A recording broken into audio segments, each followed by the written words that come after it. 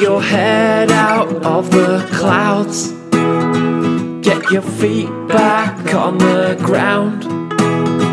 Get stuck into pop culture with Stick Around.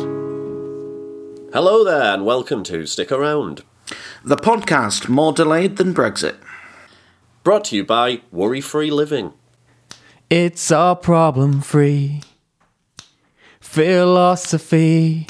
Worry-free living. Did you know that Hakuna Matata roughly translates as slave labour?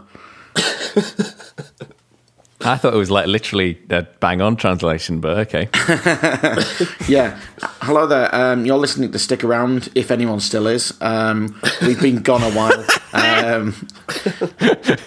Clive's been busy finding himself in Asia. Michael's been living as a U-boat commander. And I've just been in Teesside as usual.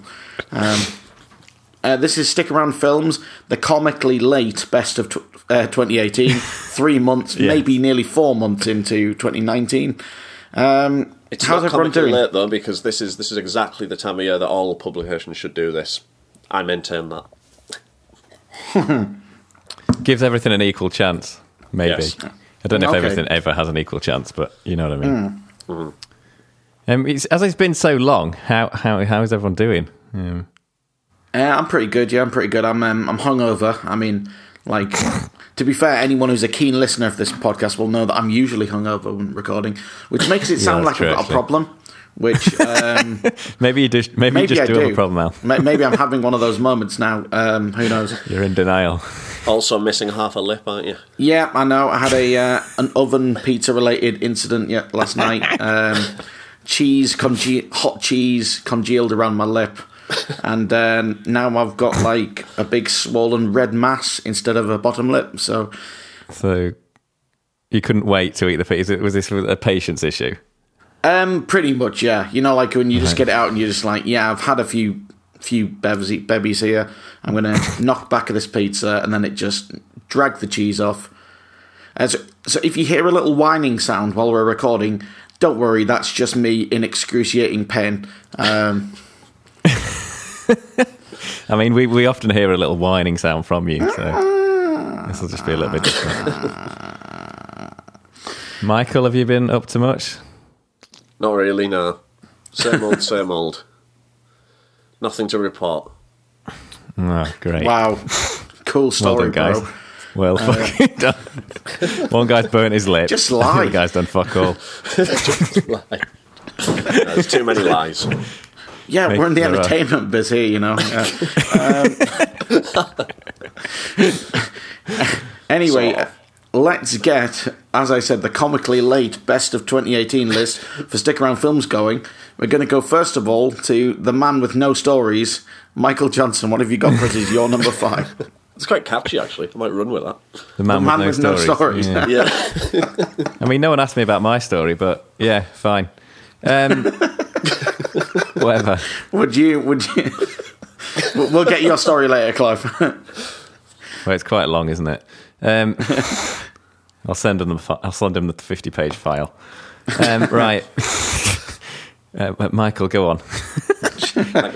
Maybe we should explain our process a bit beforehand as That well, was actually. seamless. Just to make sure we all know what we're doing. Okay, so we're going to do a top 5 each. And at number 5, I've got a film that we did previously discuss on the podcast, as I recall. Hereditary. Ari Aster's directorial debut. Much discussed directorial debut from this past year. A deeply unsettling horror film. Superbly performed. The atmospherics of it are quite something. It's but got a great score as well, which really, I think, really adds a lot to it, to the atmosphere that I mentioned, and is, much like the film itself, extremely unsettling. There was a bit of a disparity between what audiences thought of it and what critics seemed to think, but I'd come down on the latter side. A lot of people, I did think some people were reaching by suggesting that it reinvented the horror film for a modern audience or whatever. I don't think it does that, but I think what it does is it it references a lot of the touchstones of classic American horror films. A lot of the scenes are unforgettable. I thought it was marketed superbly, in that I don't know. I'm assuming we can do a bit of spoilers now that we're doing a best of, but it seemed as if it was going to really play heavily from trailers and promotional material on the creepy child trope that is standard in horror films. But then that gets sort of wiped out about a third of the way into the film, which was genuinely shocking. I really appreciated that. I think it shows how a film can be marketed and not give things away and be really effective in that way. The ending is a little bit strange, and I found some of it a bit confusing narratively towards the end. I don't think it matters that it doesn't really put all its cards clearly on the table, but it's a bit jumbled at the end. But I'm not going to. I don't think that detracts heavily from it. I think it's a film that's more about feel than anything, and really stays with you afterwards for quite a while. I've rewatched it since I first saw it, and it held up on a second viewing as well. So I do love horror, but I think it's rarely very good. So I'm delighted to be able to put one in my top 5 for the year. Absolutely. So it's also my number 5 as well. So Hereditary. I mean, I can't really add a lot to that than Michael said, except for the fact that I think Toni Collette is superb in it. Although I have had it from other people that they didn't think she was good at all, but I thought she was unbelievable. Surprising. I haven't heard that from anyone. Yeah, I think as well. It should be noted with Alex Wolff and the guy who plays the teenage son. I thought was particularly superb as well. I mean, I think Hereditary's got that whole thing going for it, a bit like the Babadook, where is it mental health? Is it real? I think, to be honest with you, I think this one's more straight down the line than say something like the Babadook, which is almost metaphorical. But it absolutely, terrified me. When you get that feeling of utter dread. Yeah, that's pretty much what the film is, yeah. I mean, it's not so much jump scares as it is, making you just, please don't go around that corner, please don't do that. Rarely have I experienced that, probably most noticeably in Mulholland Drive, probably still the scariest scene in all the film. If you've seen it, you'll know what I mean. Clive, I believe you caked your pants to this one this morning, is that right? Well, I actually did the cardinal sin of watching it in 2 parts, purely because I was watching it at about midnight last night. Silly mistake. Everyone was in bed, got about halfway through it, and I was like, yeah, I'm not going to be able to sleep if I finish this. Now seems like a good place to stop. And then I finished it this morning when it was a bit more palatable. So, yeah.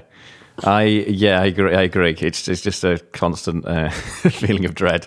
I really liked it. I thought it was great.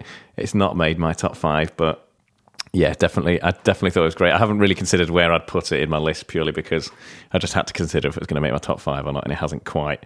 But that's probably more to do with its genre than much else. I didn't like it quite as much as Babadook and Get Out, which are kind of horrors that I've watched recently as well. It's not a genre that I'd watched much, but I can totally see why you guys have put it in your top 5, and it was excellent. I guess it just had less of other stuff going on rather than just the horror that it did really well than those 2 films maybe did.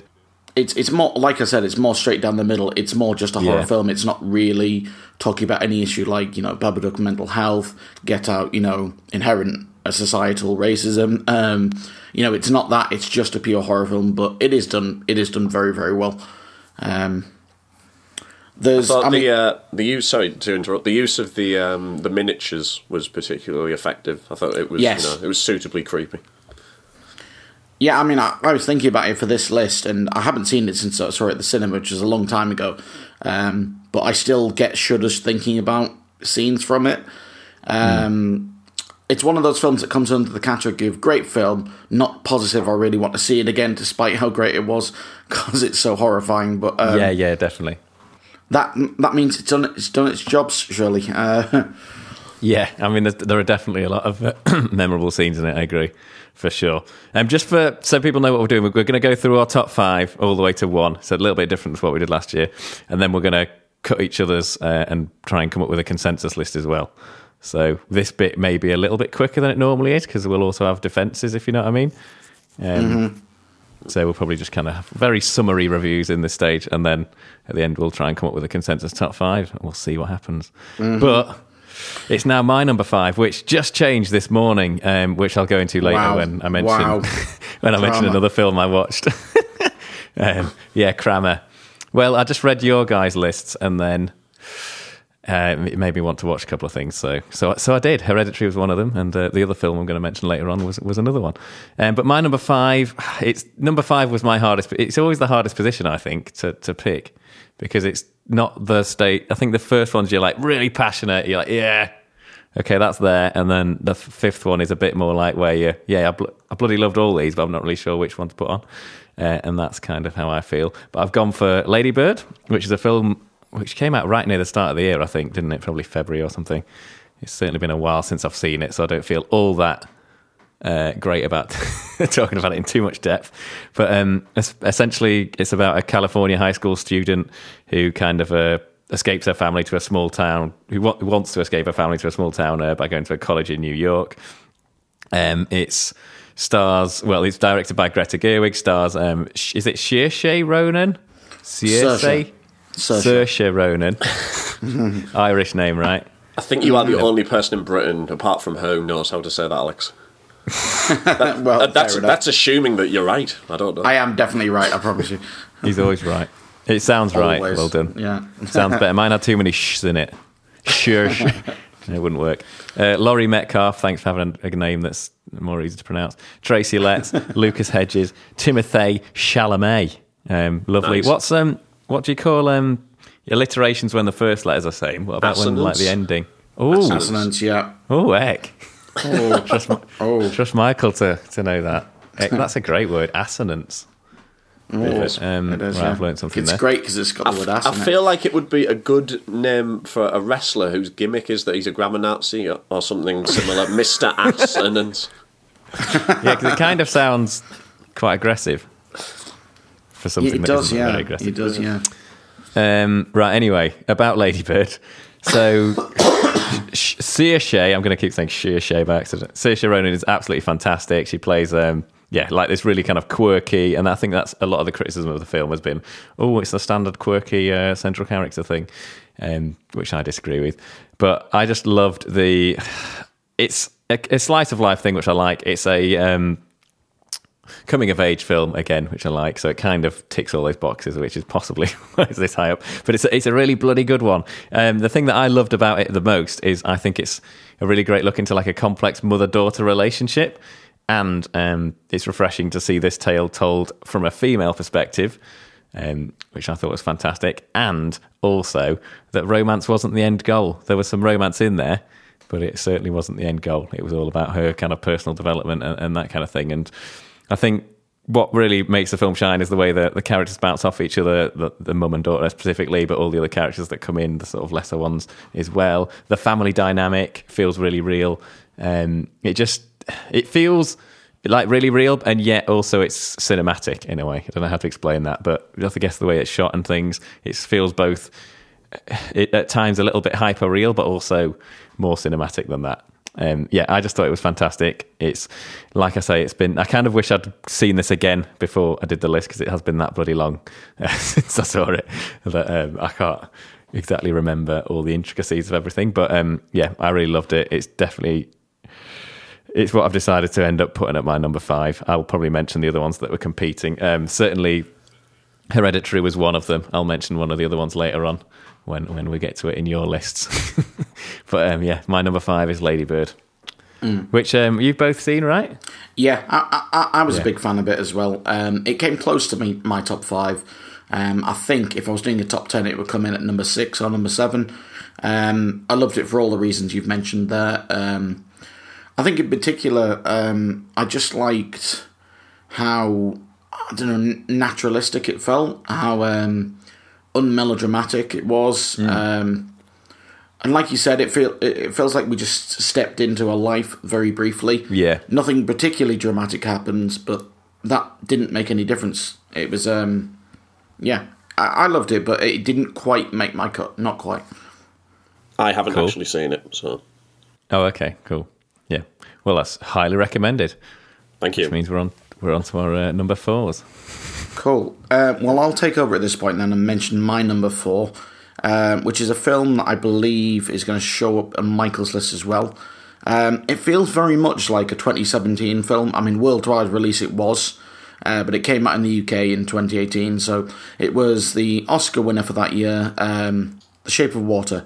Guillermo del Toro directed film, starring a variety of people. I feel like nobody needs me to read through a list of cast, but I think standouts were Sally Hawkins, Octavia Spencer, and Michael Shannon. Really, it's essentially, I mean, it borders on magic realism, which is something that I don't always get along with, but I think in the right hands of a proper auteur like Del Toro, I loved it. If you told me that you could make a genuinely engaging romantic film about a fish man and a woman, I'd have called that absurd. But, it does. I really bought into it, and I was swept up by it in all the best ways, kind of like a Hollywood romance does. It was somehow a knowing tribute to, sweeping romances, old age sci-fi,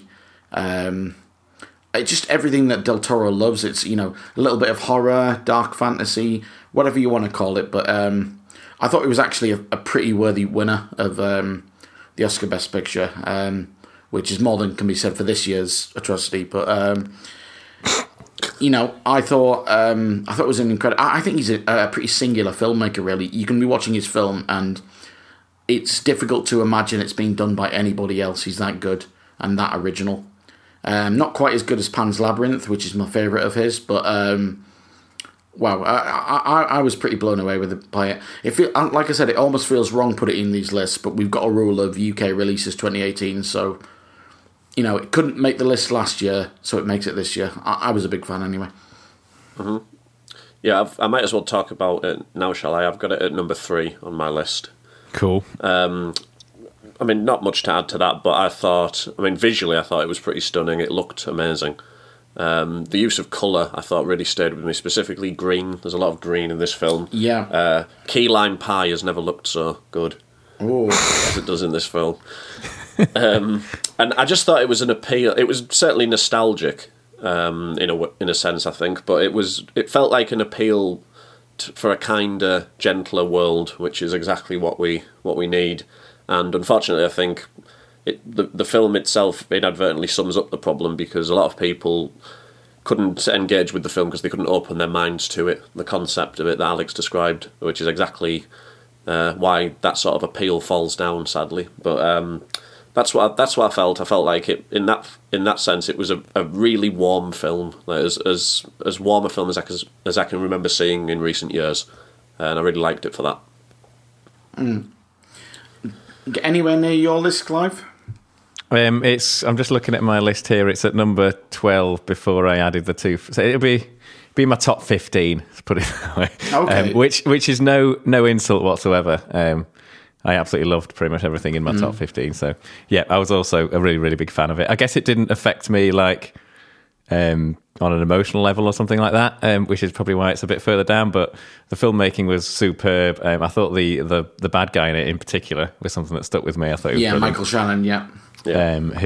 Which is something that I think is a weakness in a lot of films, but I think they nailed it. And yeah, like you say, the kind of colour palette and the way everything, the kind of sheen on everything, and yeah, it's really, really, really gorgeous film. So I could definitely see why you guys have got it in your top 5. Right, well, let's move on. Michael, why don't you tell us we already know what your number 3 was. Sorry. Sorry. What was your number 4?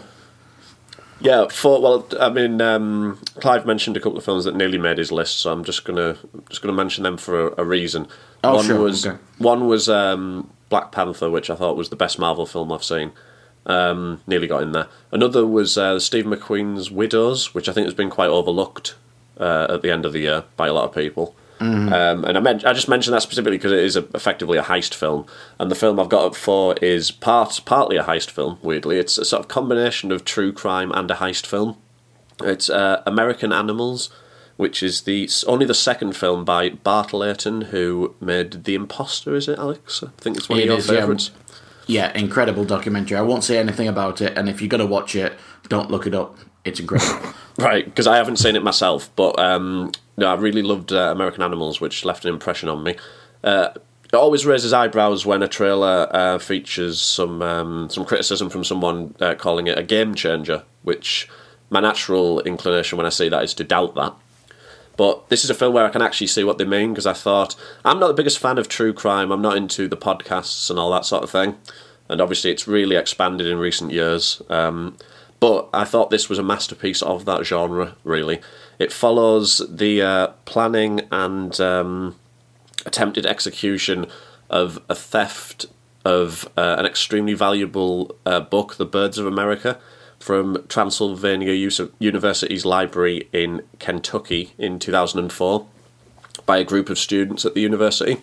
It's a true story, and it blends interviews with the actual protagonists with a dramatic portrayal of the events.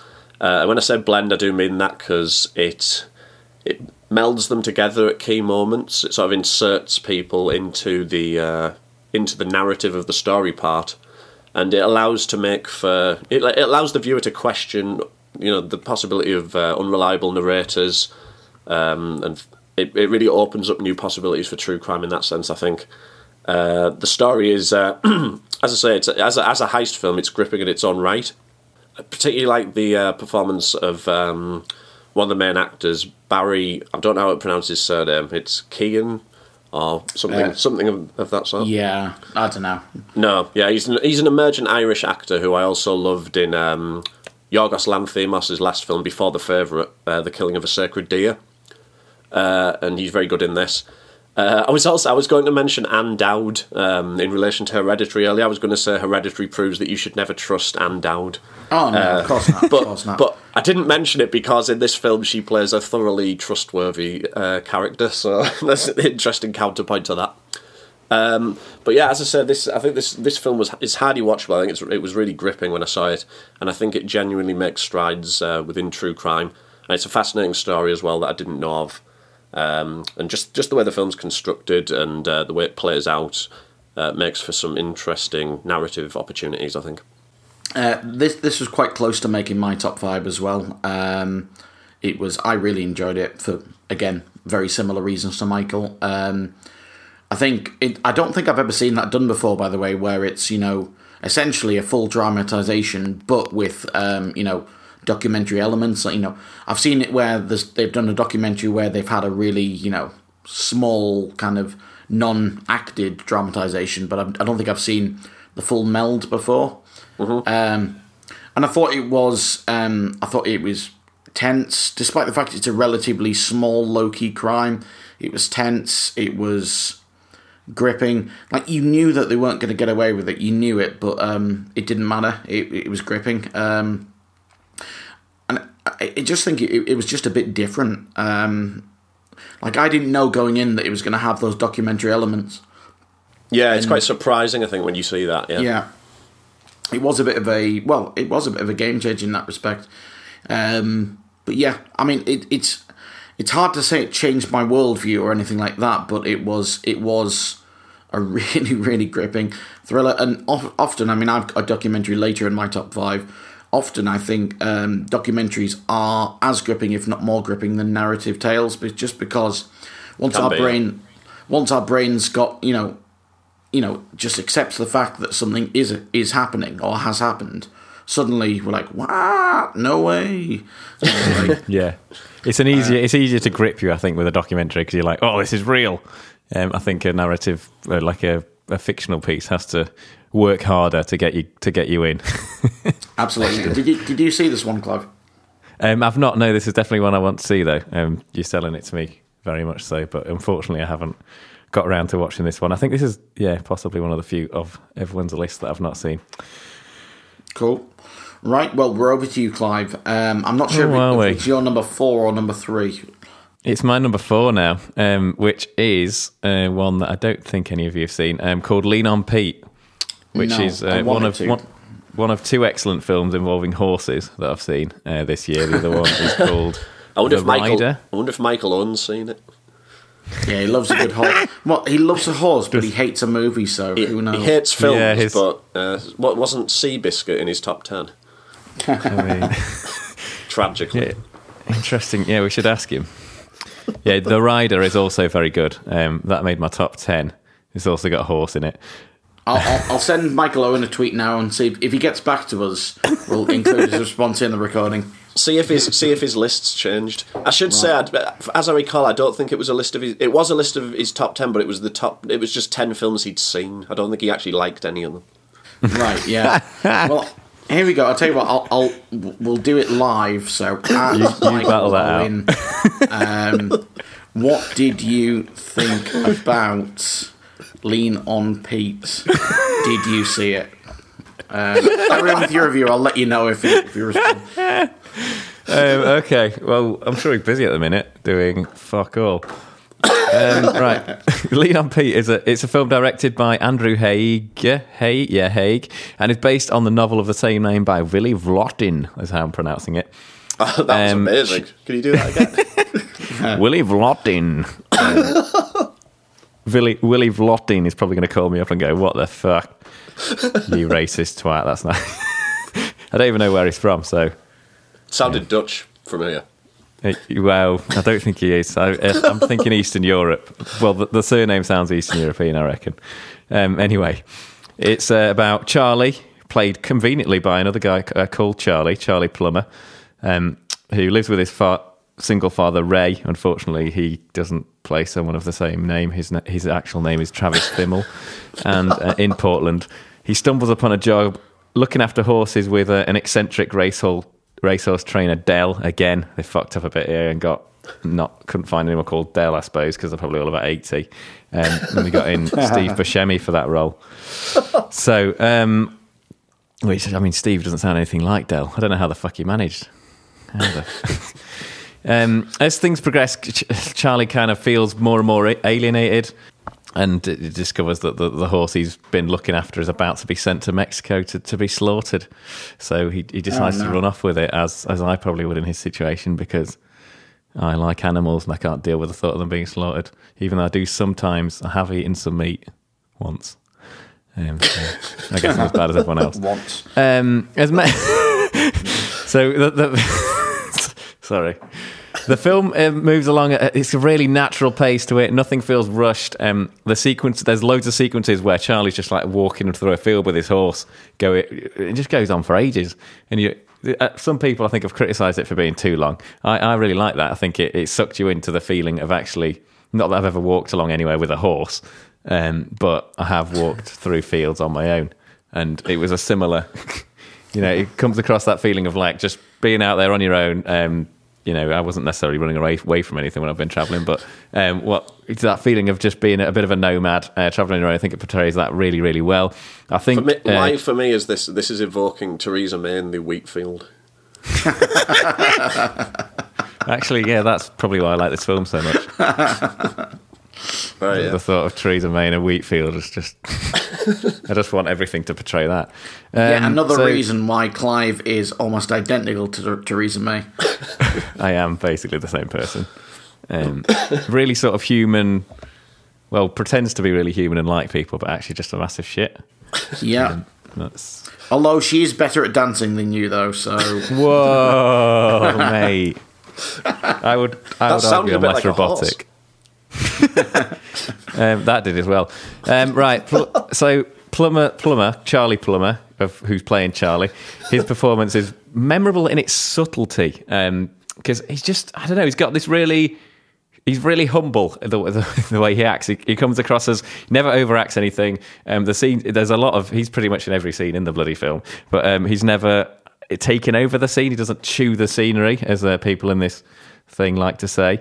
He just sits into the background. It's perfectly believable. He's a perfectly believable kind of teenager, conflicted kind of teenager growing up, and having more problems to deal with than most of us do. But It's very believable. And I think his performance is a lot of what makes the film super, super great.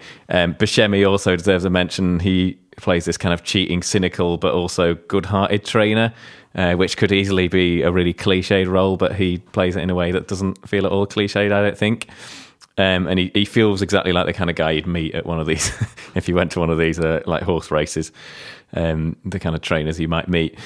It's the flashiest part of the film is definitely the cinematography. I've mentioned that you've got Plummer walking through fields for ages. The reason that works is because when he is walking through a field, it looks absolutely fucking amazing. And even though the scenes were really long of him walking through a field, at one point I just paused it because I was like, I just sat there and stared at the screen and was like, that's ridiculous, because it looked that good. And yeah, so it's a beautiful film, cinematography wise, but also it tells this really kind of again, it's almost a little bit slice of life, but it does have the difference with this one is I think it's got a really, really, I think a lot of slice of life films, my friend Paul has got a classic one. He always says, and I think I've mentioned this before, is this one of them films that just kind of ends like that, just goes bam and then it's finished? That's his description of most indie films. This one doesn't actually fit that description, but I think it works. I quite like the just cut it off and that's it, done. I'm a fan of that kind of ending rather than sort of just tying up all the knots for no good reason. This one has a more like an ending that really affected me, even though I suppose you could say it was a little bit cheesy, but I don't think so. I think it was really, really great. I thought it was perfect. So yeah, a really kind of humble film that I really, really loved. And it's been a good year for horses. Well, we'll let Michael Owen be the judge of that. Oh, he has responded, by the way. No. I said to Michael, hi Michael, have you seen Lean on Pete? And if so, what was your thoughts? His response, no. Well, I have driven a Ferrari. Would you like to hear my thoughts on that? I have nothing to add on the film except that I wanted to see it. I still might see it. It's, if it turns up on some streaming service, I will be all over it, but I haven't seen it. I haven't seen it, but I feel like, although it would have ruined the film probably, I feel like it would have been amazing if, as well as having the same name, he'd played a plumber as well. Oh, mate. Oh, yeah, missed the trick. Yeah, he should have. They could have easily squeezed that in as well, because at the start of the film he's kind of dotting about, not doing much. He could have done maybe got sacked. He could have got sacked maybe from a plumbing job, or Dad's like, I've got work today, but my pipe's just burst. Do you mind fixing that, Charlie Plumber? We could be like, oh yeah, actually I will fix that because my surname's Plumber, and your surname's probably Plumber as well because you're my dad. But you're busy at work, so I'll do it. Painfully messy. Yeah. That would be brilliant. I'm going to ring him up, actually, the director. I've forgotten his name. Something ending in GH. Anyway, right. Wow. So many possibilities. So many. Let's move on. So, Alex, I'm going to leave it back to you. Put this train back on the tracks, please, because I'm lost. Right. Okay. So I'm going to We're going to talk about my number 3 film here, which is a late entrance to this, actually. So I've seen this film in 2019. However, it did have a UK release in cinemas in 2018, therefore it qualifies. I saw it just off the telly, actually. It was just on Channel 4. Documentary film called 3 Identical Strangers. Now, we haven't reviewed this in the podcast, so I'm not going to reveal any spoilers. And I would hate to spoil this for anybody, but essentially it's a documentary film about how 3 literally identical strangers, 3 triplets, were separated at birth, lived within a 100-mile radius, then at the age of 21 suddenly found each other, and during the 80s and 90s became a bit of a celebrity grouping, if you like. It was a story that I wasn't aware of, and you could just look at this film and think to yourself, oh wow, that's just an amazing story. But there is so much more to it that, it's going to be hard for me to describe why this is as good as it is, because I can't go into the backstory behind why they were separated, etc. Suffice to say, the reason this has gone so high on my list is, as opposed to most people, I seem to have a more of a emotional reaction to this than most. Mainly for reasons that, again, I can't really say without spoiling it. This one hit me right in the feels, as cool kids like to say. It was... You're cool. Yeah, I'm cool, yeah, of course. You're one of the cool kids. All I can say is, really, if you don't get that from it, you will still see an incredible documentary of, like, a story which is literally couldn't be written. If you wrote it, it would just be too ridiculous. But it is made with the kind of skill of a true filmmaker. So it's directed by a guy called Tim Wardle. And just like all the best kind of thriller documentaries, it really just has you gripped from start to finish, and personally had quite an emotional reaction. It's annoying that I can't go into why that is, but I would hate to spoil this. Has anybody else seen it? No, but this seems like the kind of thing that would be quite high up on my list, because it seems right down my alley as the cool... Actually, that's probably not cool anymore, is it? That's No. more like sort of 40-year-olds. It's more similar 40-year-olds would say. It's right down my street. What I am impressed with, though, I've just looked at the poster here. I was thinking, it's called The Most Amazing, Incredible, Remarkable, True Story Ever Told. I was like, you've used too many adjectives there, mate, and they're all the same, they're all synonyms. Then I realised 3 identical strangers. You see what they've done there? The most Yes. They've used 3 synonyms because they're identical. Wow. Fucking amazing. So well done on the poster work.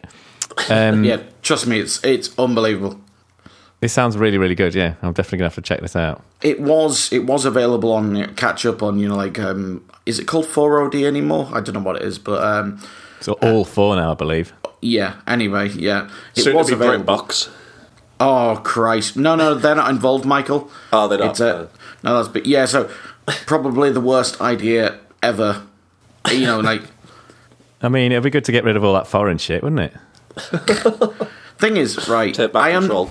I understand it as a business model. If you're selling it to, say, a foreign country, particularly, expat Brits or British immigrants. Sorry, let's get rid of that expat crap. But as a service to British people in this country, what a stupid idea. This is going to lose a hell of a lot of money. If there was a way I could bet against this financially, a bit like in The Big Short, I would, and I'd make an absolute killing. But No, that's a film I want to see. Alex Wade betting against BritBox. But not It quite turns as out to big, be but it turns still- out to be a massive hit. not a chance. They're not quite as big, but still quite sizable short. That's what I'd call it. Yeah.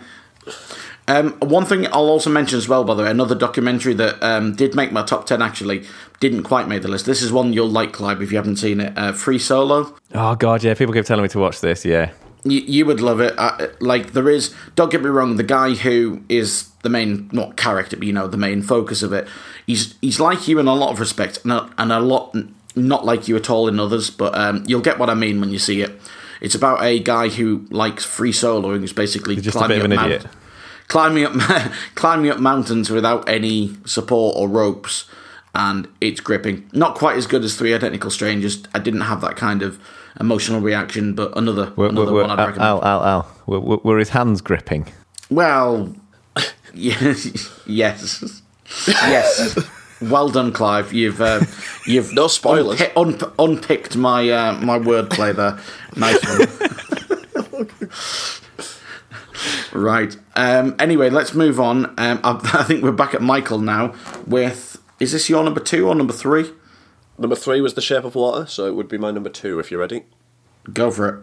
Okay. Before I do, I just want to mention that another film that nearly made my list, great film, but didn't quite make my list, was the latest PTA film, Phantom Thread, which came out in the UK in 2018. Yeah. And the only reason I'm mentioning it is so I can just mention a brilliant tweet I saw from someone this morning that is related to it. Go on. So, someone tweeted, just found out that my mam is actually Daniel Day-Lewis preparing for a role.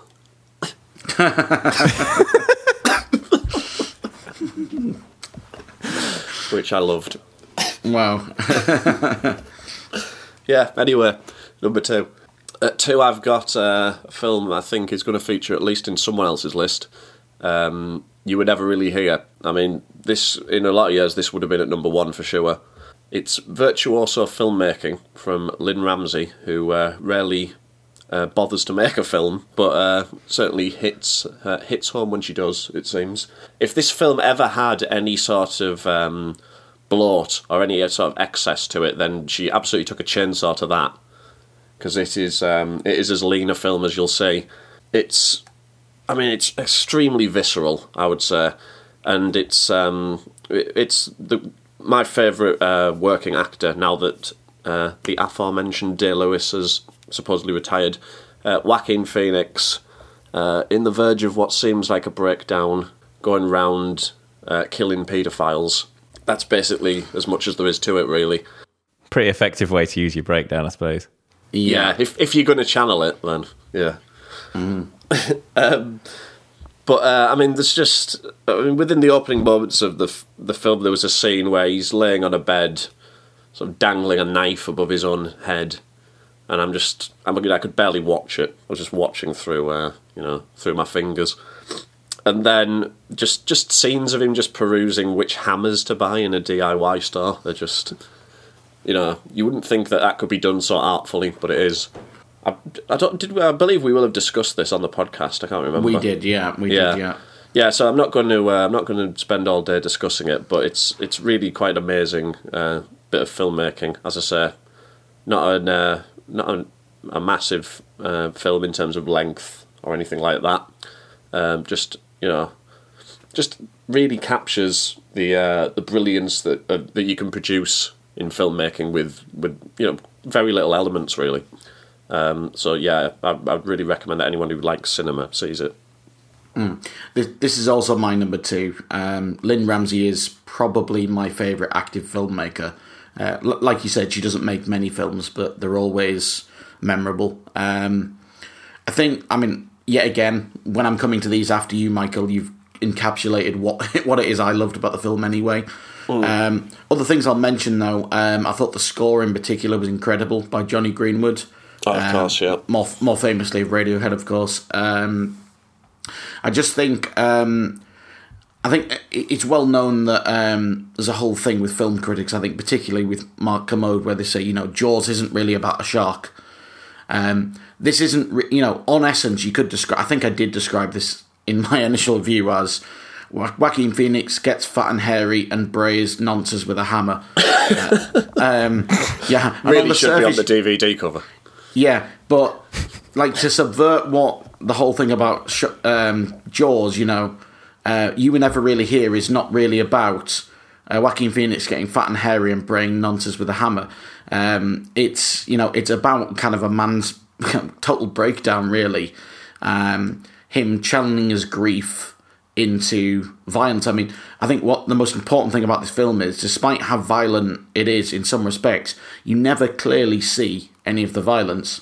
It's always through some kind of prism. So, for example, one fight we see through CCTV, we see it through a mirror, which is mounted on the ceiling. I think Lynne Ramsay's making a very significant point there. This isn't just, art house taken. This is... It's not gratifying in any way. No. This... On the same subject, you don't get the ending that your human impulse is to crave a particular ending. But film doesn't give you that, and with this film, that feels like the right thing. Absolutely. This is about violence and the kind of breakdown of humanity that it takes in somebody like Joaquin Phoenix's character, Joe, for it to happen, really. And like you said, this is total lean filmmaking. This is pure cinema. Joaquin Phoenix is as reliably superb in this as usual. I could believe he was... When you see him in real life now, you think, I don't know how he did that, because there's not a lot of makeup going on there. He really did just, let himself go for a while. But no, I absolutely loved it. This is... I've seen all of her films, and they're all superb, and I would heartily recommend everybody watch her back catalogue, which is not very many films. Won't take you long, yeah. Ratcatcher, Morven Collar. We need to talk about Kevin and this. I don't think I've missed one there, have I?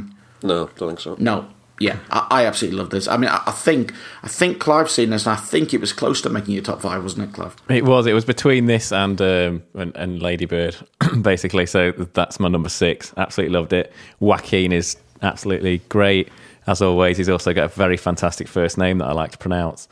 It's just, I like to speak Spanish, I suppose maybe that's why. But yeah, you pretty much said everything. I love the way that the violence was brutal, but shown in a way that wasn't cliched. Usually it's like, let's get as close as possible and show as much blood. Kind of went away from that, but in a way that made it even more brutal than it would have been otherwise, I think. And yeah, it's just a really... And I think Michael's point of it being lean is spot on as well. It is really lean, and it's kind of... It's one of those films that's just really stuck with me. Not because it had necessarily... Like you say, I think it is just about a guy essentially experiencing a breakdown, and I think it conveys that really, really well. But it's, yeah, fabulous. Really, really good performances. Really well shot. Everything about it feels... I'm going to get into this later, but I think I've not seen any of other Linda Ramsay's films, but it seems to convey like a personality. She's kind of put a lot of her into it, I imagine. Yeah, that's it's fair very to say, yeah. Singular, I suppose is how I'd put it. Like, you can watch it and go... Imagine if you see other ones, it'll be like, okay, well, that's Linda Ramsay, because you can just kind of sense it.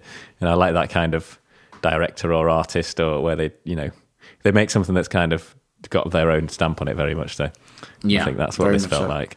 To such an extent, I think, that you don't realise, or I didn't at the time, that this is adapted from a book. And oh, wow. I don't know what sort of style that has, but I'm sure it's different to the film because of Ramsay's ability to do that.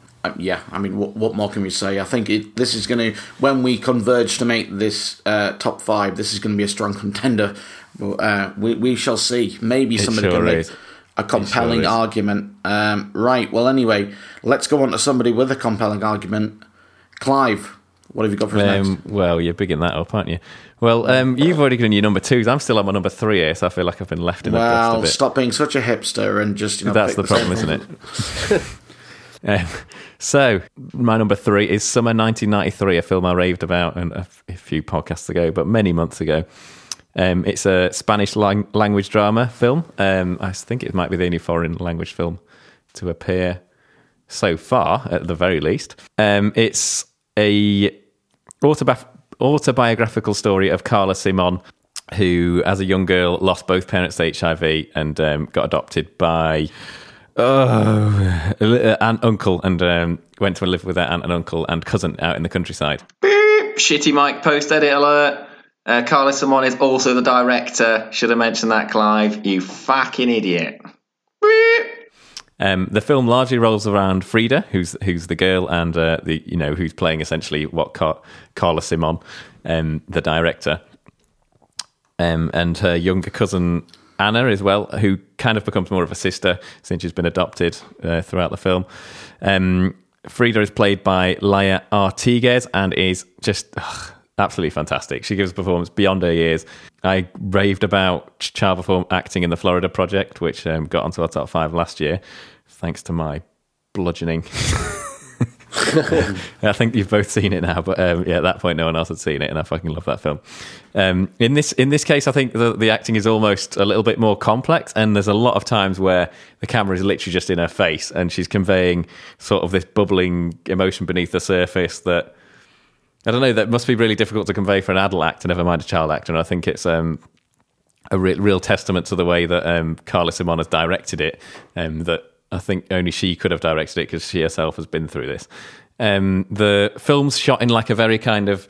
I mentioned hyper-realism earlier. This one is... I mentioned like Lady Bird has a hyper-realist feel, but the way it's shot is kind of arty.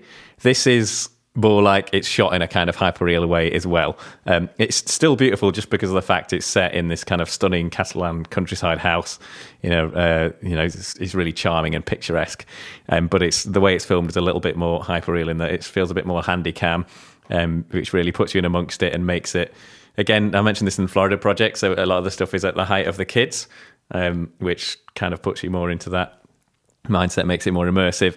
It's a really nuanced film. There's not really there are important plot points in the film, but it's kind of like essentially when you're watching a film, you're in that world. So yeah, it might not be in a massive plot point in terms of, when you're watching a Marvel film, unless the plot point revolves around the Earth beginning to blow up, it's not an important plot point. Because this is about a very small, a much smaller thing. The smaller things are important plot points, and in this case, they aren't necessarily large dramatic events, but they're kind of small ones where you catch kind of a glimpse of what a certain character is feeling beneath the brave face that they're kind of putting on the whole situation. You know, it's difficult for both the child, obviously she's lost both parents. She's now living with her aunt and uncle, and she's too young to kind of process all the kind of trauma that she's been through and all the things that her brain are doing to her that she probably doesn't quite understand, and the way she conveys that is really good. But also it's difficult for the aunt and uncle to adopt this child and then have to deal with that as well, and kind of disrupts their family dynamic, and kind of the way that those kind of things come forward now and again, but they're kind of all trying to put a brave face on it. I thought was really, really good. It's one of those films, it's like a slice of life thing. It shows basically her being adopted and then a certain amount of time after that. And it doesn't show a resolution to the problem in handy little steps. It doesn't do anything like that, but that's not really how the world works. It just kind of shows the effect that such a trauma can have on a child and her extended family, which I think was conveyed really, really well in this film. I would go as far as saying this is a masterpiece for me. I thought it was fantastic. I'm really passionate about my top 3 here. I loved Summer 1993, and I think everyone should check it out. I would love to. Is it available on any streaming services that we know of? I went to see this in the cinema. I don't know yet. No, I haven't looked. I do want to see it again because I want to show it to my mum, so I'll have a look. But I imagine it would be rentable by now, but I've not actually looked. It does sound like in fact, I remember being interested when you first mentioned this. It sounds absolutely superb and right up my street. Another one of your hipster choices, but I'm liking it, Clive. Michael, I'm guessing you haven't seen this? I don't think I'd heard of it, to be honest. So no. I don't think I'd heard of it before. Oh, okay, cool. Okay. Well, you should definitely check it out. Shall I do my number 2 before you guys do your number 1? Does that make sense? Go for it. You're both up for number 1, aren't you? Okay, well, my number 2 may appear on someone else's list later. I watched it this morning. It's a little number called Sorry to Bother You, which... Michael, do you want to talk about this? Because you'll have something ready, seeing as you didn't just watch it this morning. Yeah, if you want. And I'll pitch in as to why it's my number 2. Yeah. Sorry to spoil your list. No, that's all right. It's at number 1 on my list, certainly. This is... If it wasn't for You Were Never Really Here, then this would have been the runaway winner. This is definitely the best film I saw last year. It's really a matter of finding where to start. I could talk about it all day. I won't do that, but it's got quite an all-star cast. Actually, it's the debut directorial film of Boots Riley of the mostly 90s hip hop group The Coup, who's always had radical political stance. And this film certainly carries some heavy criticism of capitalism. It stars Lakeith Stanfield, who is a great actor, up and coming himself, who's been in some projects I've really enjoyed. He basically plays a worker who, and I think this is a really savage... when you read this, you know that this is going to be a special film, I think. A worker who starts working in telemarketing, but his career skyrockets when he adopts a white accent at his job. Other actors and actresses, we've got Tessa Thompson. Interestingly, the white accents are cast quite interestingly. We've got Patton Oswalt and David Cross, the comedians, and also Lily James randomly. I didn't really know that until I looked at the film properly. Got Danny Glover as well, of all people. Terry Crews. He's barely in the film, but I think if it's Terry Crews, that's all that needs saying, really. Terry Crews is in the film. It's a film that I found myself sort of... I'm not saying I was belly laughing much, maybe a couple of times, but just chuckling along through the entire film. Like, the script is so pointed. There's so much stuff that anyone who's worked in any sort of ultimately meaningless job will recognise, and people will see it. All the takedowns of corporate culture are right there. One of my favourites in that sense is when this sort of vacuous, smiling idiot of a woman starts working as a supervisor in the office, and she's introducing herself, and she introduces her name as, I think she pronounces it, Diana Debo Cherry, where it's spelled exactly debauchery, and she writes it on the board, and then one of them says, "That looks like debauchery." She goes, "Well, it isn't." Just love that, and there's so much of that sort of thing. Armie Hammer is superbly cast as the smooth and acceptable, but nonetheless disgusting CEO Steve Lift from the company Worry Free that we referenced earlier, which is a sort of company that allows workers to trade away all their freedoms in exchange for not having to worry about accommodation and putting food on the table, that sort of thing.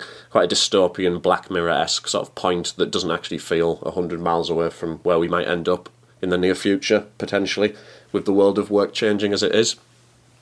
And the central thesis of the film is basically the clash between Cassius, the central character's he's basically been suckered into a sort of corporate agenda at work as his career continues to develop, being conflicted between that and his partner Detroit's wish to organise labour, but basically to unionise and fight back against the corporation. She's also an artist in the film who, again, has a sort of radical political message. I'm not entirely sure what Riley's intention was, because I don't know if he was intending to portray it as if people on the the radical left sometimes defeat themselves, because she sort of descends into complete absurdity with a unforgettable sort of piece of performance art that she performs in the film. But it's when I was mentioning memorable scenes, one of the ones I was going to mention that is stuck with me since I saw it is a scene where, purely because he's black, Cassius is expected to be able to rap at a party that Steve Lift throws. Oh no! I can't. Sorry, I'm cringing at remembering this scene. That was an absolutely phenomenal scene. Immediately after that, the film really, in its final third, probably, becomes extremely surreal in a way that I wasn't really expecting, but that I thought just sort of hammered its point home. I think some critics didn't like it because they felt like it was a patchwork of ideas. They felt it needed an editor, and as Riley's first film script, it didn't really work. It didn't flow seamlessly. But I didn't really pick up on that. I don't mind points when they're being made if I agree with them completely, as I do here, being delivered through blunt force trauma. And I just connected with the film all the way through.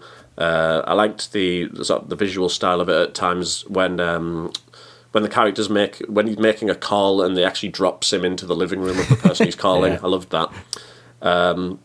So it's a great cast, really well executed. As I said, I thought the script was outstanding. Disappointed that, even though I don't place a lot of value on Oscars, I was disappointed that it wasn't recognised in any sense there.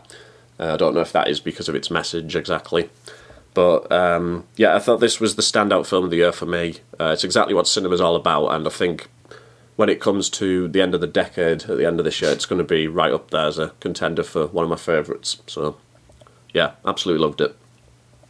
Yeah, basically, you've summed it up pretty perfectly. I watched this earlier, expecting it would, maybe have a chance of scraping in or something. It seemed like it would be up my street. Just fucking loved it all the way through.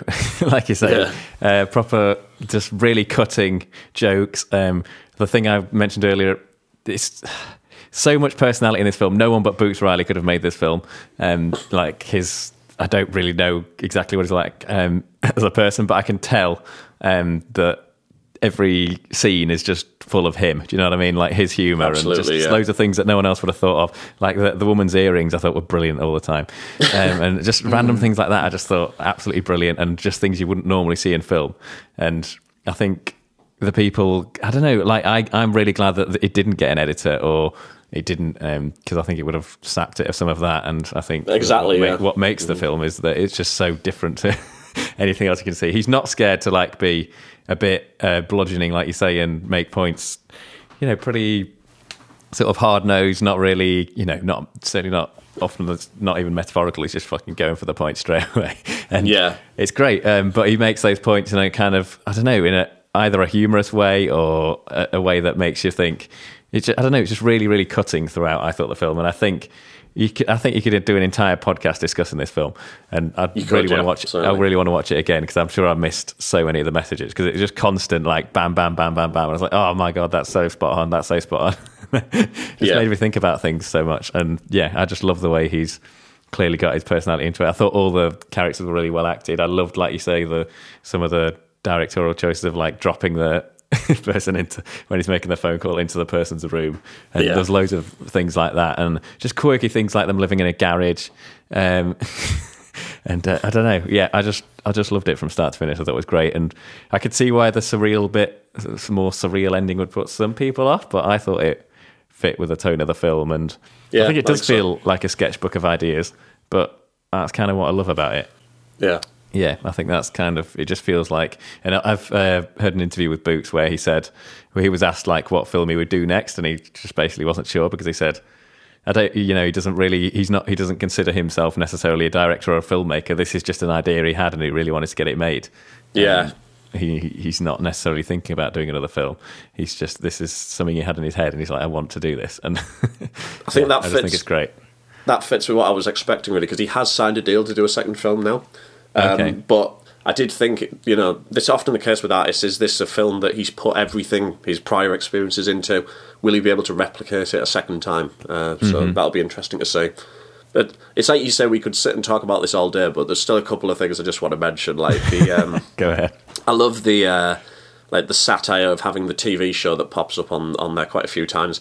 A complete satire of our debased entertainment culture. It's just called "I Got the Shit Kicked Out of Me." People tuning in to see people having the shit kicked out of them. So I loved that.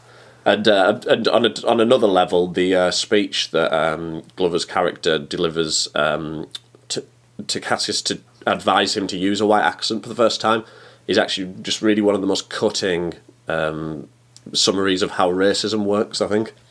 So the film isn't just, preposterous and making its points that way. It does have a lot of deep meaning in there as well. So, but yeah, definitely. There's a point where I wish I could remember the exact quote, but someone basically says that essentially what happens is people realise they can't do anything about a certain thing, so the only way for them to deal with it is to then think that that's normal.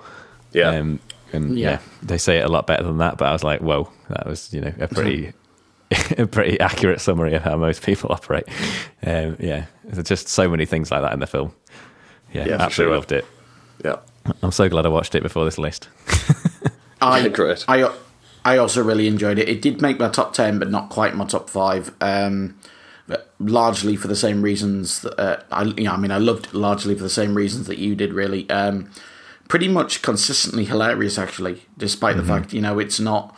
I mean, it is a satire, obviously. It is designed to make you laugh. But I was surprised at the hit rate. And I was also surprised at how much of a coherent point it made. Because I'd read criticisms, like you said, Michael, of it being kind of a hodgepodge of ideas. Mm-hmm.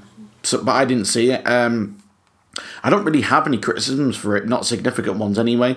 It just didn't quite make my top 5, but it could have easily done. And maybe if I'd seen it a second time.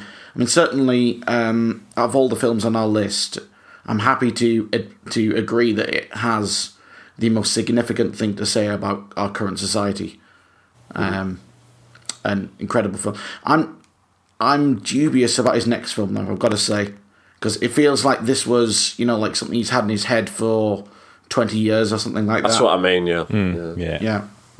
I hope it's not a one-hit wonder. I'm definitely going to see his next film. Also, was it just me who felt that there was elements of Chris Morris in this? I'm aiming that mainly at you, Michael, but... Yeah, I can see it, for sure. Yeah, because it's the same sort of thing, just utterly ridiculous takedowns of, things that develop in society. Yeah, I would say so, in that sense. Also, it feels like I'm being systematically racist myself when I'm going to pick up one performance that hasn't been mentioned. Obviously, it's a white guy.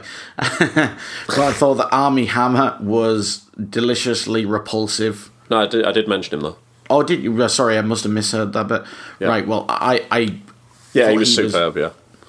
I mean, Tessa Thompson's always one of my favourites as well. She seems to not pick a bad film. I can't even describe how her role goes, really. It's more in the sense of she is existing in her own little world within that world. But I'm going to need to watch this one again as well. It definitely bears repeat viewing. For sure. I can't wait to see it again whenever it comes out in the UK on release. So yeah. Cool. Right. So we've rolled up your list, haven't we, Michael? We have, yeah. Right, okay. Well, I better get mine finished then Clive can go on to his last one. So, my last film and my number one is Leave No Trace, which is probably no surprise if you've a keen listener to the podcast. Again, I won't go over it in any great detail, but directed by Deborah Granick, starring Ben Foster and Thomasin McKenzie. Really, this one, again, to use the phrase I used earlier, hit me right in the feels. A genuinely emotionally shattering film that I first saw on a plane, believe it or not. And I did question if I loved it as much as I did, but I've seen it since, and it's every bit as brilliant. A story about a former military veteran with post-traumatic stress disorder, living out in the woods with his daughter. Everything changes when they are kind of forced back into society.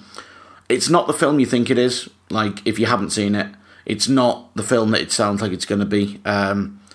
It's really a really intimate character study, and I felt it was intimate to the point where I felt like I was almost intruding, but it was done with such delicacy, such artful direction. It felt like a privilege almost, and I think I'm not a psychologist. I can't really speak on what's a good portrayal of post-traumatic stress disorder, but it seems to be in a lot of films nowadays, and I can't really speak to the authenticity, but this felt so authentic. There was nothing melodramatic about this. There was no contrivances with the plot.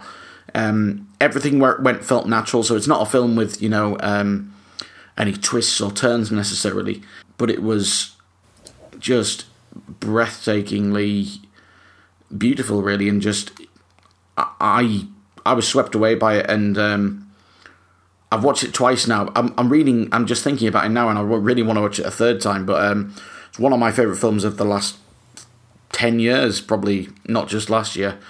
I know Clive's seen it. Have you seen it at all, Michael? No, I haven't seen it, no. Well, in case you hadn't guessed, I would heartily recommend it. But yeah. Clive, I'm guessing that this one must have been fairly close for you to top 5? Very close, yeah. Again, it was another one that was in the contention for the number 5 spot. I absolutely loved it. I think the main thing, like you say, again, I don't know what PTSD is like, but it conveys it in a way that's like very underneath the surface and not about, I think often mental illness is I don't have mental illness myself, but I've worked with mental health problems and things like that, and I think often it's conveyed as like people just having episodes of things. Exactly. Like, yeah, now I'm just going to have this manic episode and then I'm going to be okay again, and that's kind of all it is. In this film, it's, I think, more accurately portrayed, even though I can't speak specifically for PTSD, about being something that's just kind of under the surface and isn't as obvious as that, and it's not as easily explained as that. And yeah, I think the main actor who plays is fantastic, and as is the girl as well. She's really brilliant. Yeah.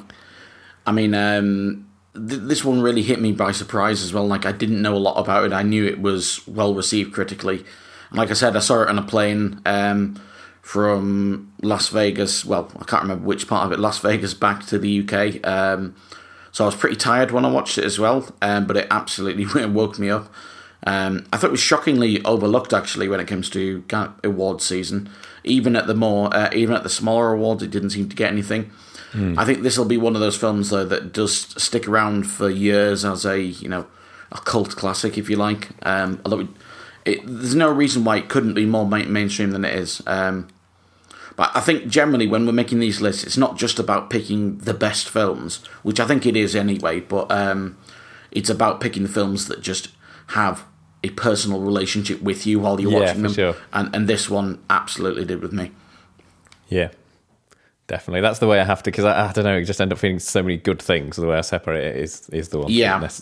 Sometimes have a personal, like you say, Absolutely. connection. Awesome. Yeah, so that I totally agree. Leave No Traces. Fabulous film. Everyone should watch it. Right, well, let's round up the last of the contenders, Clive. What is your number one? Well, my number one is a film that I don't think anyone else has seen. It's a film that I raved about recently called Minding the Gap, and I'm going to be wholly unoriginal and just read my review that I wrote. Because it's one of the favourite reviews that I wrote, so I think it's the best way to sum it up. Right, Minding the Gap it's a documentary. It was actually nominated for an Oscar. It got beaten by Free Solo that you mentioned, Al. So I can't comment as to whether Free Solo is better or not because I've not seen it. But this film is fucking amazing. It's the only film I gave a 10 to this year. Although, sorry to bother you, might be a contender for that. I've not thought about it yet. So Minding the Gap is a documentary spanning 12 years of three young Americans' lives as they leave school, find work, and struggle to find their identity in the world, all held together by their favourite hobby, skateboarding.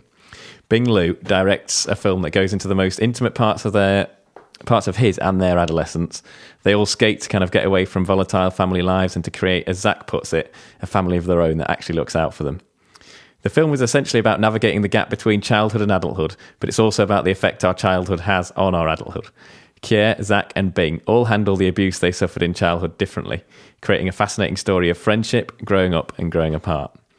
The decision to use Kier in the film is quite brilliant. He has a humble, good-hearted, wise and just generally likeable quality about him that is hard to not empathise with. And to be honest, I doubt I'll ever forget him. He lights up every scene he's in with a simple smile and a few honest, modestly spoken words. Bing's direction is masterful. The skateboarding footage provides a nice safe space between the heavier content, and the friends hanging out montages are so full of joy it's hard not to cry every time one comes on. I certainly did. The soundtrack is simple, but when combined with some truly beautiful cinematography, provides some of the most life-affirming moments I've seen on film for a very long time. I had tears in my eyes throughout much of the film, but just as many of them were tears of joy as of sadness. I'm not sure I've ever been so affected by a film.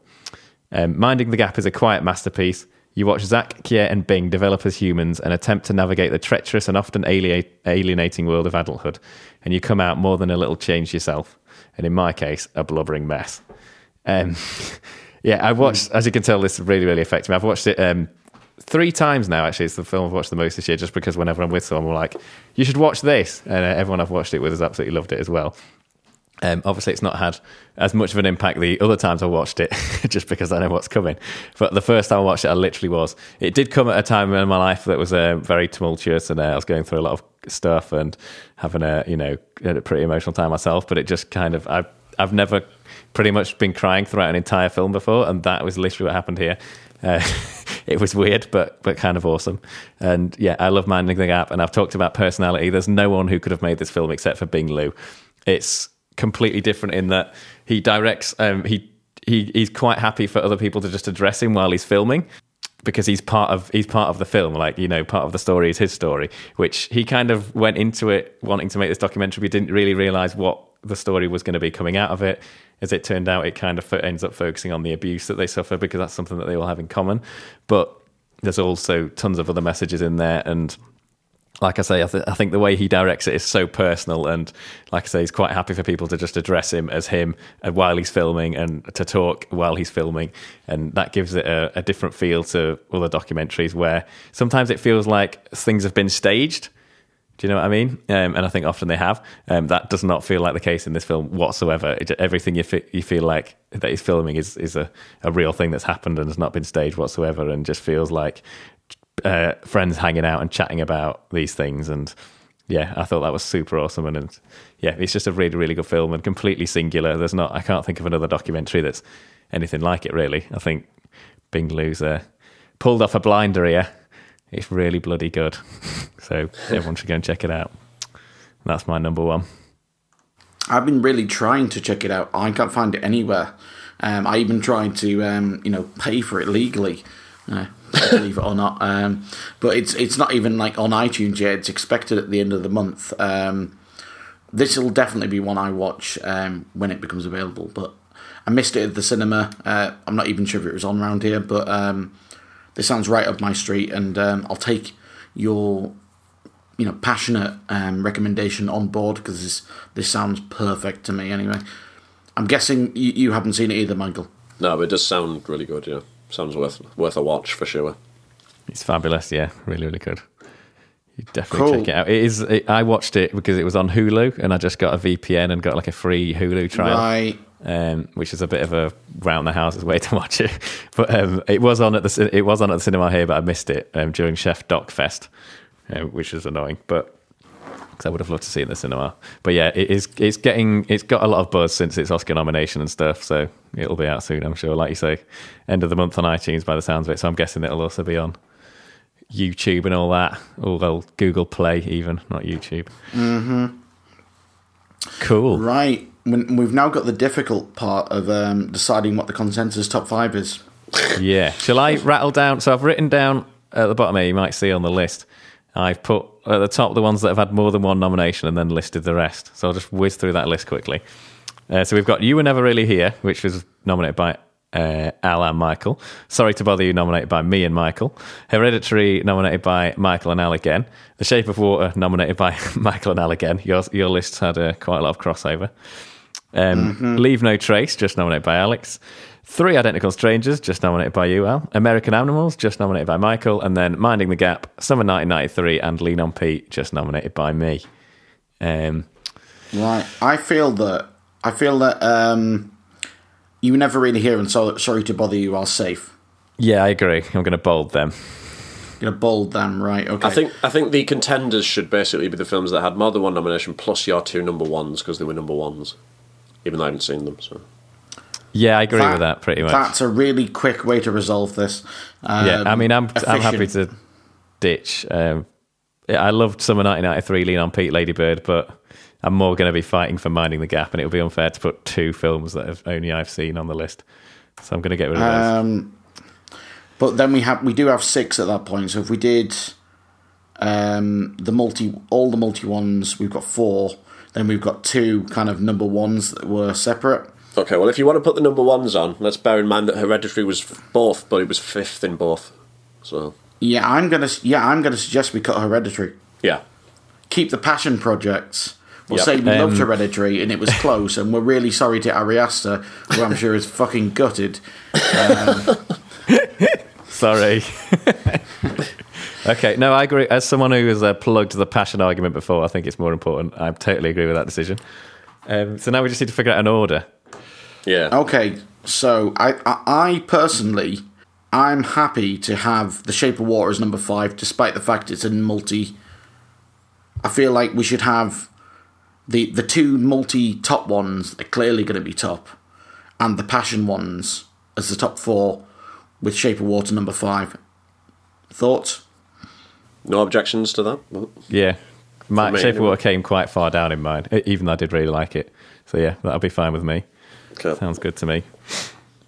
I would argue Leave No Trace, put it above Minding the Gap simply because it's your number 1, Al, and also it was very close to making my list, which might just be because I've seen it. Might be a case of it's getting there just because more of us have seen it, but I think that's still fair. Yeah, I mean, it's getting a bit arbitrary at this point anyway, so yeah fair enough argument. So let's put it up there. So I think we've got the difficult decision. So let's do the maths on this. Let's do the maths. So Sorry to Bother You was number 1 for Michael, number 2 for Clive. You Never Really Here was number 2 for both of us. I'm going to say it has to be Sorry to Bother You is number 1. Okay, It's got the maths are higher, I think. And Sorry to Bother You is also high up on your list, right? Didn't miss it by loads. No, yeah, it would have been. I think it would have just been inside the top 10. I mean, where would You Never Really Hear have been for you? Would it have made your would top have been 10? 6 or 7, so it was very close. Which is the only argument I'd say for putting it top. Michael Bott, do the maths on it for us. Let's say it was number 7 on Clive's list. A 7s plus 2s versus 1, 2, and 8. I wish it wasn't number 1 on anyone's list because that would. Is it? Oh, it's not. Is it? You were never really here, no. No, so No. maybe that's what swings Sorry to Bother You. It's got a bit more passion. Behind Yeah, it because I've just done the maths and it's a draw, so Oh, right, okay. maybe that's the clincher. gotta be. Let's. I'm happy to go with Sorry to Bother You as number 1. You Never Really Hear number 2. I think that's a strong list. Yeah. And so it's a very. We love lists. We love lists. We've Okay, so I'm- we've dealt with that very efficiently, I have to say. We should yeah, be proud I of that. We should be in charge of Brexit, shouldn't we? Yeah. Yes, we really should. Well, we'll just go there and go, can we have a deal where it's basically like it was, but we get all of this other stuff? No. Okay, we'll just leave it then. No deal. Yeah. Just run off. Fuck everything off. We don't need a deal. So, guys, we've had a word. Turns out we had some unrealistic expectations. So it's either, it's sitting our shit or it's clean our arse time. It's... We're going to end up sitting in our shit, Al. Yeah, probably. It turns out we're going to go back to what we had before, which was actually really good by EU standards. Who knew? Well, some people knew. Not going to point any fingers, but... Let's have a rundown anyway. So at number 5, we have The Shape of Water, which is nominated by me and Michael. At number 4, we have Minding the Gap, Clive's passion project. Number 3, Leave No Trace, my passion project. Number 2, very close to getting number 1, but number 2, You Never Really Hear, nominated by me and Michael. And at number 1, we have Sorry to Bother You, nominated by Clive and Michael, and narrowly missing my top 5. So a very worthy winner, I think, and in these political times, very, very important. Yes. Yeah, that's a good list. It is a Good strong point. list. Yeah, I like that list, yeah. It Quite really varied. It really couldn't be any closer between those top two. So Exactly, yeah. I mean, to be honest with you, there's, it's not sport. There isn't a winner, and there aren't winners and losers. There's always a winner, Al. There are just some really good films, and if you haven't seen them all, you don't really like film, do you? So that includes for me and Michael. We need to get off our asses and see some of the films. Minding the Gap. that's true. Oh, I'm the only one who's seen all the top 5, yeah, so I'm the best fan. You're of the winner. films. Clive wins. I mean, Well done. I deliberately passion project a film that no one else has seen every year so I can say this. Yeah. But Rigs the competition. it pays off, doesn't it? Because people think I'm well cool. So... I was going to say that the top 5 lacked horses, but not to spoil Sorry to Bother You, but do you know what I'm saying? Yeah. Oh, good point. I hadn't thought about that, yeah. Oh, I thought you were making that point earlier. I didn't realise you hadn't realised No, I that. wasn't actually making that point, no. I was talking about this purely about the 2 films that are very horsey. Turns out there was a third. This one's There is a pretty third fucking film. horsey. Right. Anyway, let's wrap this up. This is the first. That should be the episode name. It's Yeah. pretty fucking horsey. Yeah.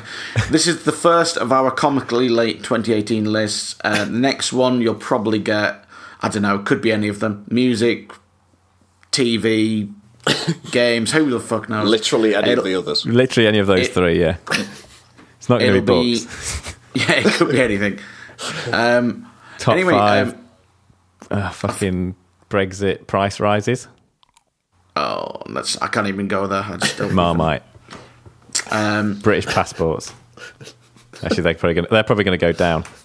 I feel like this feels like a reunion tour anyway. Yeah. And we're like, take that or Westlife just getting back together. Except we're not doing it for the dough, Al. We're doing it for the passion. Well, you say that. I've made a lot of money from that worry-free living. Oh, really? Sponsorship. Yeah, well, we did a joint deal with them and Disney for the rights. Fucking hell. And hang on, what are you saying about Westlife? Saying they're not principled? I'm no comment. Yeah, I the reason I like Sorry to Bother You so much was I took it as an instructional manual about how to make society even less fair. So that's why we've got a I sponsor. think that was the message, yeah. Yeah. That's what I loved about it. Thank you very much for listening, guys. Clive's really, really happy he's back. And I'm actually not, Al, to be honest. It's a bit shit. A lot of rain. Rain. I'll give you a quick weather report, because you know the English. Yeah. When English people ask me how the trip went, I just talk about the weather, because that's all anyone gives a shit about. So the weather was it rained for. Got the stopwatch out 2 hours for my entire 7 weeks there. Got home. Guess how much it rained for in a row. 4. 4 hours. Yeah. 4 days. Yeah, 4 days. 4 fucking days. I woke up. It was raining. It was raining until I went to sleep for 4 fucking days. Well, this is a bummer. I'll have to get this in the edit. I'll Welcome do an to impression Brexit of Britain. Sorry. I'll get it. We'll get it in the edit, and I'll do my famous Clive impression. Going, yeah, dead happy to be here, guys. Which is obviously how he sounds. That sounded like, I'm not even sure, sounded like a Swedish accent, actually, which is quite meta. Yeah, that's what I was going for. I'm so happy to be here, guys. Oh, God. Anyway. Right, well, it's good to be speaking to you. I could be speaking to you from there, though, actually, just thinking about this. Yeah, So I don't know why I've come back. Yeah. Plus, you can keep on track of our tax affairs while you're out there as well, or wherever you go. Well, I'm paying no tax, yeah. Yeah, tax is rubbish. Anyway, let's wrap this one up. It's gone longer than we normally gone, but that's to be expected. We'll be back probably a week after you listen to this with another list. Bye-bye from Michael Johnson. Goodbye. Ta-ra from Clive. Ta-ra, ta-ra. And tickety-boo from me. Come back next time, please. Damn it. I was guessing adios in my head, but I was wrong. Oh, Very right, wrong. yeah. Stick around. Stick around. Yeah.